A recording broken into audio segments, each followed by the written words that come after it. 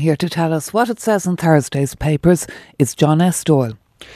The Irish Times and Irish Daily Mail lead with the news that about 1,900 borrowers with AIB secured private debt write-offs of more than 90% since the financial crash.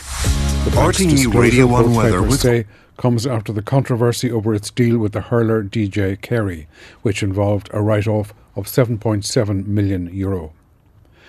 The Irish Independent reports that state-owned energy companies such as the ESB face the prospect of a new levy on above-normal profits to help households offset their soaring energy bills. On an inside page, the paper has a report on a pensioner from County Meath who believes he has received the highest domestic electricity bill in the world and said he will not pay it. Jerry Clark from Robinstown near Navan says he got a bill this week for €1,678.65.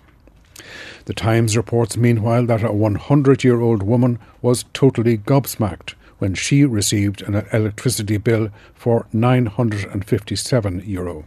She is named as Kitty from County Meath.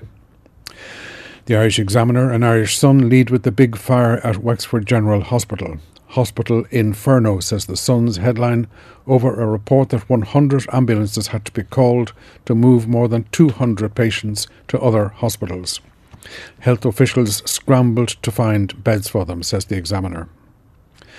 The Irish Daily Star gives front-page prominence to the man Zbigniew Bednarczyk, who appeared in court yesterday charged with serious assault causing harm to his son Rafal in Kilkenny on Monday. The Irish Daily Mirror leads with Simone Lee, who had acid thrown at her in a brutal attack as she was held captive in her home, and said, "I feel lucky to have survived." The Independent devotes its editorial to Holly Cairns, who was installed yesterday as the new leader of the Social Democrats, and there is much about her in other papers. In her first speech in the Dáil as leader, she raised the issue of housing. The Independent says she laid the blame at the feet of successive governments who either neglect the problem or made the wrong choices in terms of fixing it. The Examiner quotes her as saying that the future of the Social Democrats does not include a merger with the Labour Party. Sammy slams King, says a front-page headline in the Irish News. That's the DUP's Brexit spokesman, Sammy Wilson. In what the paper calls an extraordinary interview with the Daily Telegraph, Mr Wilson said that the UK's King Charles's meeting this week with the European Commission President Ursula von der Leyen was very, very dangerous. He believes it will be regretted and even potentially put the monarchy in jeopardy. The Irish News, like the Belfast Telegraph, leads with the shooting of the senior PSNI officer John Caldwell.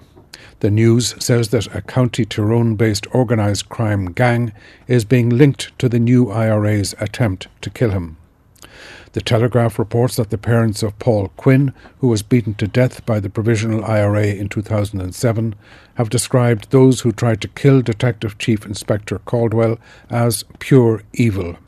The detective was involved in the early part of the investigation of their son's death, and they said they have prayed for his recovery.